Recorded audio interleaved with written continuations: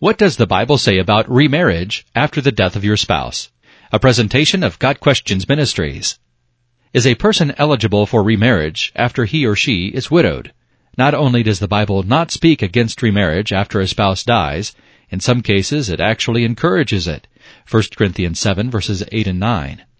The Jewish culture in biblical times also encouraged this for different reasons. In most cases, the Bible addresses the issue of widows rather than widowers. However, there is nothing within the context of any of these passages to lead us to believe that the standard was gender-specific. Primarily addressing widows was likely to have been for three reasons. The first was that men usually worked outside the home, sometimes doing dangerous jobs. Men in biblical times, just as now, had shorter lifespans on average than their wives. Thus, widows were far more common than widowers. The second reason was the fact that women rarely had any means of supporting themselves and their children in biblical times. Remarriage was the primary way in which a widow would regain protection and provision for the needs of herself and her children. Once Christ established the church became responsible for the care of widows under certain circumstances. 1 Timothy 5 verses 3 through 10. The third issue was that continuing the husband's family line and name was a concern in Jewish culture. As a result, if a husband died without leaving any children to carry on his name, his brother was encouraged to marry the widow and provide her with children. Other men in the family had the option also, but there was a proper order in which each man had the opportunity to fulfill or pass on this responsibility. See the book of Ruth for an example of this.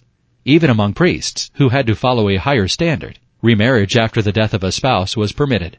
In the case of priests, it was under the stipulation that they only marry the widow of another priest, Ezekiel 44 verse 22. So, based on all biblical instruction on the subject, remarriage after the death of a spouse is permitted by God. Romans 7 verses 2 and 3 tells us, for example, by law, a married woman is bound to her husband as long as he is alive. But if her husband dies, she is released from the law of marriage. So then, if she marries another man while her husband is still alive, she is called an adulteress. But if her husband dies, she is released from that law and is not an adulteress, even though she marries another man. Even with divorce occurring in 50% of marriages today, most wedding vows still contain the phrase, "till death do us part."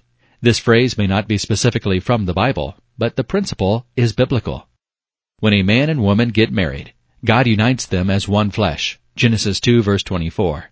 The only thing that can break the marriage bond in God's eyes is death. If a person's spouse dies, the widow or widower is absolutely free to remarry. The Apostle Paul allowed widows to remarry in 1 Corinthians 7 verses 8 and 9, and encouraged younger widows to remarry in 1 Timothy 5 verse 14. Remarriage after the death of a spouse is absolutely allowed by God. This has been a presentation of Got Questions Ministries, www.gotquestions.org.